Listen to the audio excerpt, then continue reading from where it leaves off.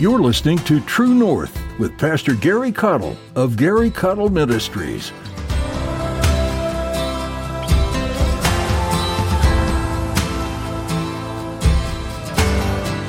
You see, when we die to self, see the succession of events, when we die to self, when we become that sacrifice, when we are crucified with Christ, it doesn't end there, because then comes resurrection. And now that we're buried with Christ in baptism, we are risen with Him in newness of life. That means we are no longer our own, and that means we can do mighty exploits for the King of Kings and Lord of Lords, not because we are doing it, but because He's doing it through us. The Bible calls us to die to ourselves daily. In today's message, Pastor Gary says that when we die to ourselves, we're sacrificing ourselves for the kingdom of God. When you do this, you'll find a greater purpose for your life. God is always working and constantly trying to use you to further His kingdom. Next time you think about doing something, ask yourself, is this beneficial to myself or the kingdom of God? When you trust God, the pressure is off. You become the hands and feet of the kingdom. Now here's Pastor Gary in the book of Nehemiah chapter 4 as he continues his message, Will We?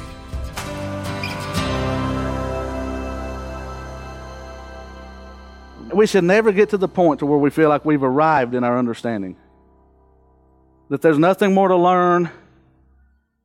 That there's nothing more to hear. I've heard it all. I've read it all. I've got my head wrapped around my theology. Preacher, don't bust my theological bubble. Please quit preaching that stuff. You're messing with my theology. Well, I've learned that God will mess with your theology when your theology's off. And I pray that if I'm off in any area, that He'll bust my bubble of theology and get me right. Because I don't want to be wrong on any of God's Word. I want it right. I want it gun barrel straight, as they said back in the day. Amen. I want the Word of God in its purity and in its entirety, and I don't want to be in the shadows on something that God wants me. And so many people today, they build for doctrines the commandments of men because they have not the spiritual understanding that comes from the Holy Ghost of God. But God, may He overtake His churches today with the power of the Holy Spirit to enlighten our understanding so that we can see, some of us for the first time, what it's really all about. But we're going to have to be willing to be sacrificial.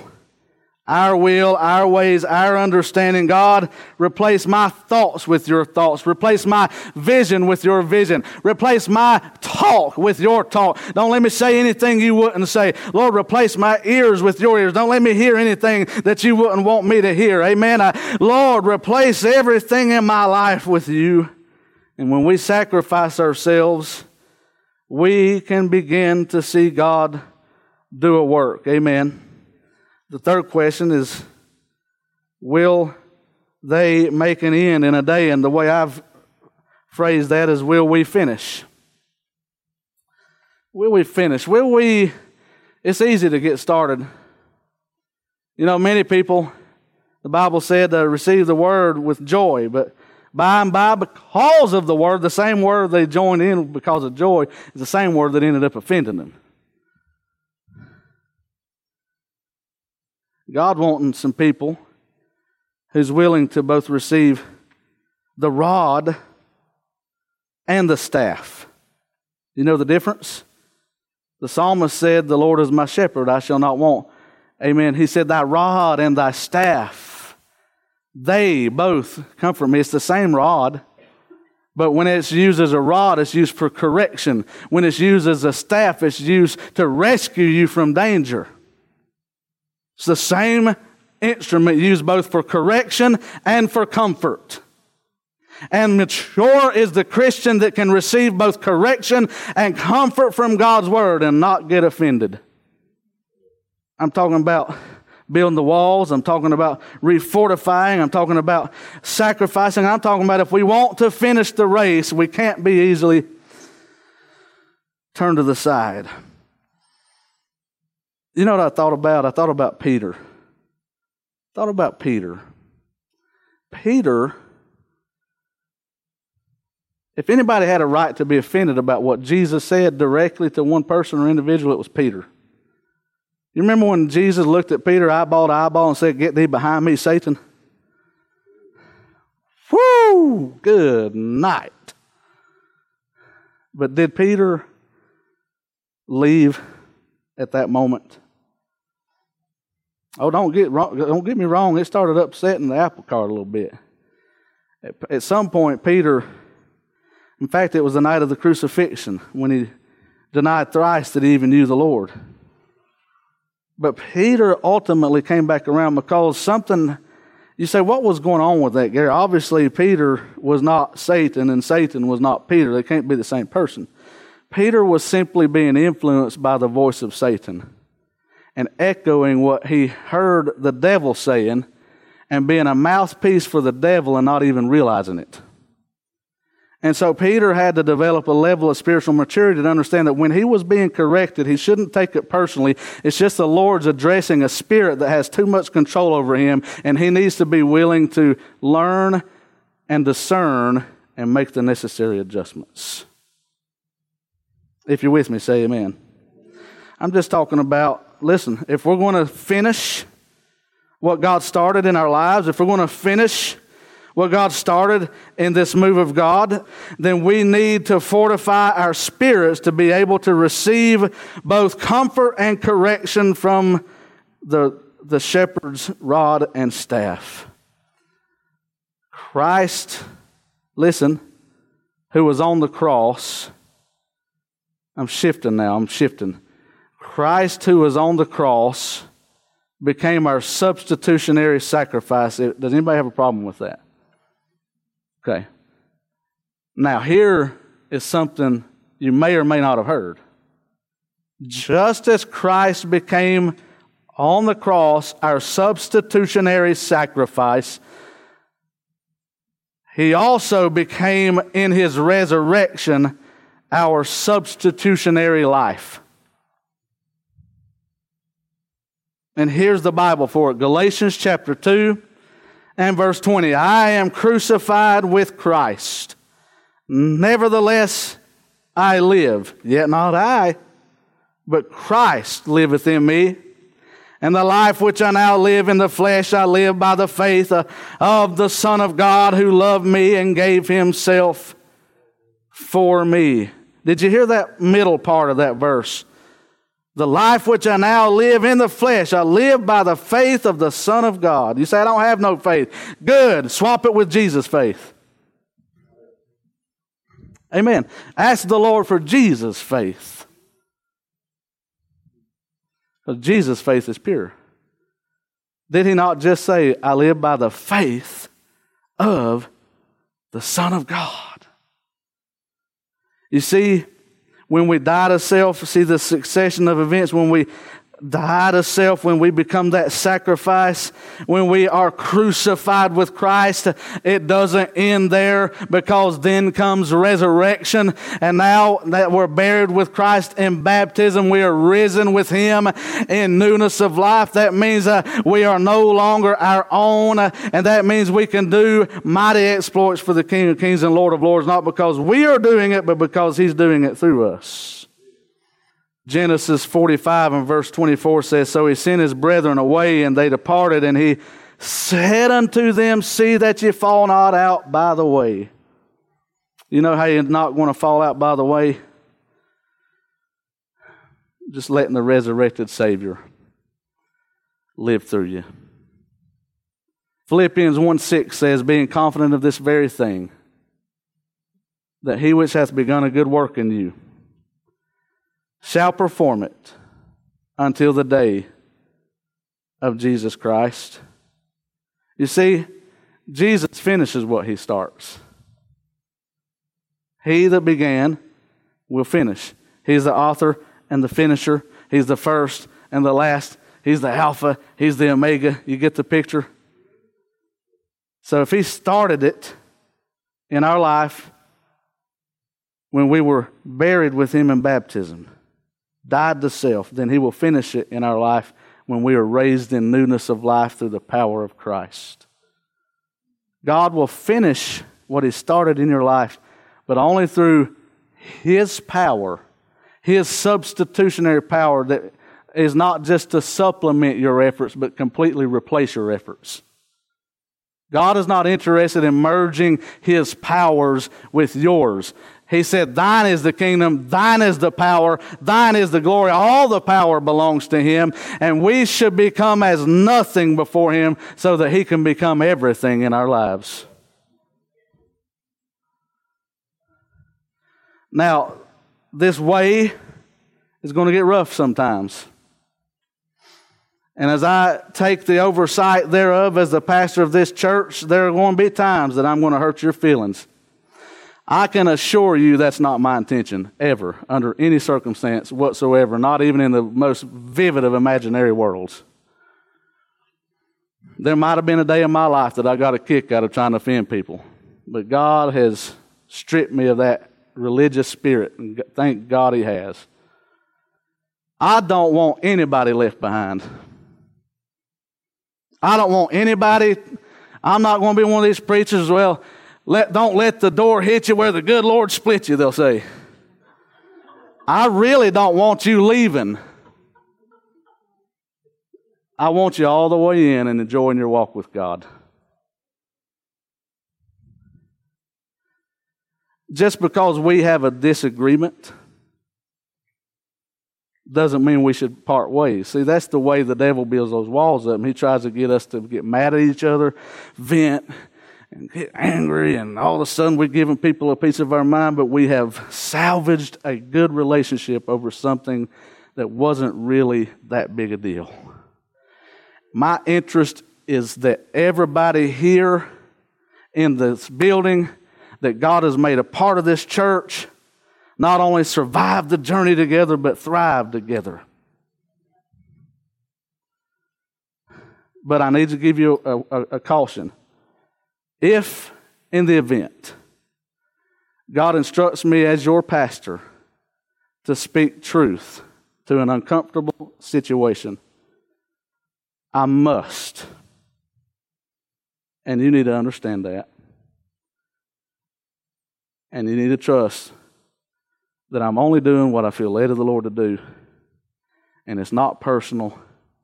But if we're going to make it together, we can't sweep things up under the rug and pretend like they don't exist.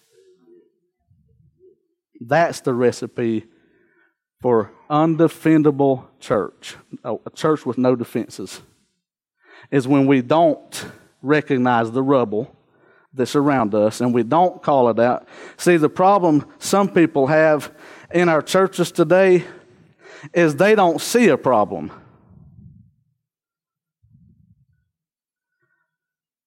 But they're only looking with the natural eye. But in the spiritual side, if the man of God is sent by God, the Holy Spirit's going to show him things on a spiritual domain that the natural eye is just not going to see. And we've got to trust that the Holy Spirit is showing us things that we need to address if we are to move forward as a church. And if I get up in here and I call something rubbish that we have built a monument for, but I'm in the Bible, we can't be offended by that. We should be offended at our own condition rather than the mailman. I'm trying to give you some perspective. My philosophy of ministry as I see it from the Word of God, and often my approach that can be somewhat, it can make it a little prickly sometimes. Gary Lutrick is a good friend of mine, and I would never do this, okay? I would never do this. He got saved on fire for God. This was over 30 years ago. And his preacher was up preaching on hell. Brother Gary Lutrick didn't know no better. He was one of them hoopers and hollers and shouters. If God got on him, he just let her rip, you know. And ordinarily that was fine because the church was a shouting Baptist church, so they didn't have no problem with that.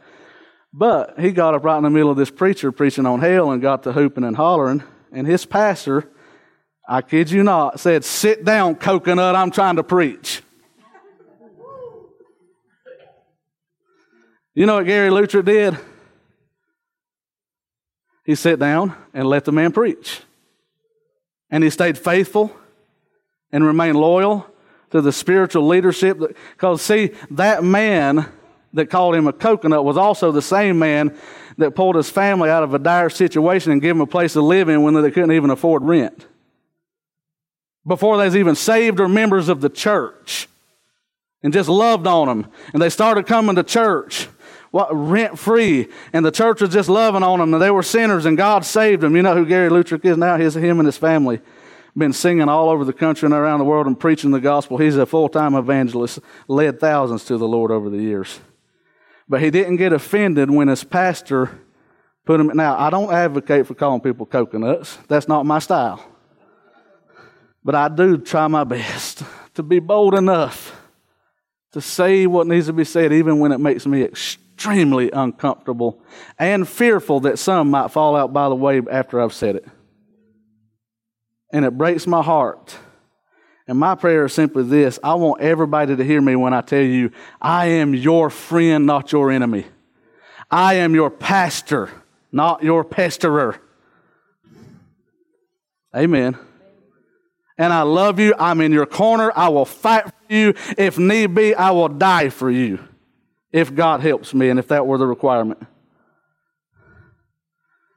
And I don't think that any of us should be left behind when God wants all of us in on a great move of God. So will we finish? I pray we are. I pray we do. And then the last question is, will we revive from out of the rubble? I would like to answer it for all of us, but every individual is held responsible for where you play a part in your walk with God and in the process of this church. And we admit when there is rubbish, or will we continue to pretend that we have walls when they are but ashes in a heap? Hebrews chapter 12, verse 24, "And to Jesus, the mediator of the new covenant, and to the blood of sprinkling that speaketh better things than that of Abel. The Bible says, see that you refuse not him that speaketh, for if they escape not who refused him that spake on earth, much more shall not we escape if we turn away from him that speaketh from heaven. Whose voice then shook the earth, but now he hath promised, saying, yet once more I shake not the earth only, but also heaven. And I believe in this day and age in which we live, before the trumpet sounds, God one more time is going to sound his alarm loud and clear, and he's going to shake both heaven and earth with the glorious gospel of Christ, calling all men to repentance and holding accountable those who refuse to hear the voice from heaven. And this word said, yet once more, signifieth the removing of those things that are shaken, as of things that are made, that those things which cannot be shaken may remain. And that's my prayer, is God shake it up till the only thing left standing is the pure, undefiled Word of God and the church of the Lord Jesus Christ, as a virgin, white snow, a virgin standing before her groom as the bride of Christ. Amen. Wherefore we receiving a kingdom which cannot be moved, let us have grace whereby we may serve God acceptably with reverence and godly fear, for our God is a consuming fire. As we listen to that voice from heaven, from the Word, from the Spirit, and it's all in sync, it's never contradictory. May we understand that He seeks to bring us revival, that from the rubbish and ash heaps of churches all over America can arise a new church that decides that we're going to rebuild the walls that we forsaken long ago. You know why Israel lost their walls? Because they began to worship false gods. They began to put other things before God, and before you know it, they were in the enemy's camp, and before you know it, their city was destroyed. If you go on and read, you'll discover that they built the walls before they even rebuilt the city. And they had a few in number. They moved into the walls, but there weren't even any houses built yet. It was still in rubbish.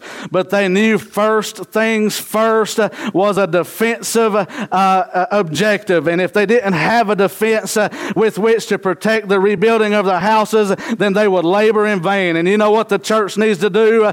We need to realize that unless we hold firm the foundation of God's Word as our defense, no matter what we build it in vain, because it'll all be rubbish on Judgment Day if it's not standing upon the rock of Jesus Christ. Nehemiah 4, we read then, he said, "Hear our God," verse 4, "for we are despised." We need to get back to praying, amen, and turn their reproach on their own head. The world is laughing at the church because we seem powerless. We seem as if we have a form of godliness, but we deny the very power of God to be at work in our midst. And so we need to repent. We need to call on God. And then the Bible said they prayed, "And give them for a prey in the land of captivity. Cover not their iniquity, let not their sin be blotted out from before thee, for they have provoked thee to anger before the builders. So built we the wall, and all the wall was joined together unto the half thereof, for the people had a mind to work." We just got to make up our mind that we're going to work. We're going to do the work. It's going to be hard. It's going to be tough. We're going to serve in prickly places, but so did Jesus with the crown of thorn on his head. But that was just half the wall, and Nehemiah 7:1 becomes a fulfillment of the entire wall. "Now it came to pass when the wall was built that I had set up the doors, and the porters, and the singers, and the Levites were appointed, that I gave my brother Hananiah, the ruler of the palace, charge over Jerusalem, for he was a faithful man and feared God above many." Then verse 3 said, "And I said unto them, let not the gates of Jerusalem be open until the sun be hot, and while they stand by, let them shut the doors and bar them, and appoint watchers of the inhabitants of Jerusalem, everyone in his watch, and everyone to be over against his house." Jeremiah was sent essentially as a prophet of God to call the nation of Israel back to repentance, back to rebuilding the wall. He was their spiritual watchman that got a vision for what could be when everybody else lost hope. But he led people into how to build that wall, and they built it up. And then at the end, so God sent in the watchman up front, and then he followed up and said, "Now you still need watchmen. Just cause you got a wall don't mean you don't need to keep a watch." And he still required men who would sound the alarm if they saw a threat over the horizon. And God still calls preachers today that will call warning out whenever we see threats over the horizon. And I'm here to tell you today, as the pastor of this church, it is my full intention to fight off wolves and to love on the sheep. Amen. And I'm not going to turn you into a wolf if you're a sheep that's misguided or if you're a sheep that's misunderstood. Amen. I'm going to try to love you. I'm going to try to help you. And we're going to have to try to help the Lord discern the difference between a quarrel between men and a spiritual division that Satan has used to try to create division in the church. You are not my enemy, and I'm not your enemy. Let's fight the real enemy on our knees called the devil and love one another. Amen. And that's how we'll win every time. And we need to be willing to hear that watchman calling it out and say, hey, better watch out. Amen. You better, hey, listen, if we'll answer these 4 questions in the correct manner, I believe we could see God reinforce, re-strengthen, revive, revitalize, and every last person in the church can get in on what God's trying to do.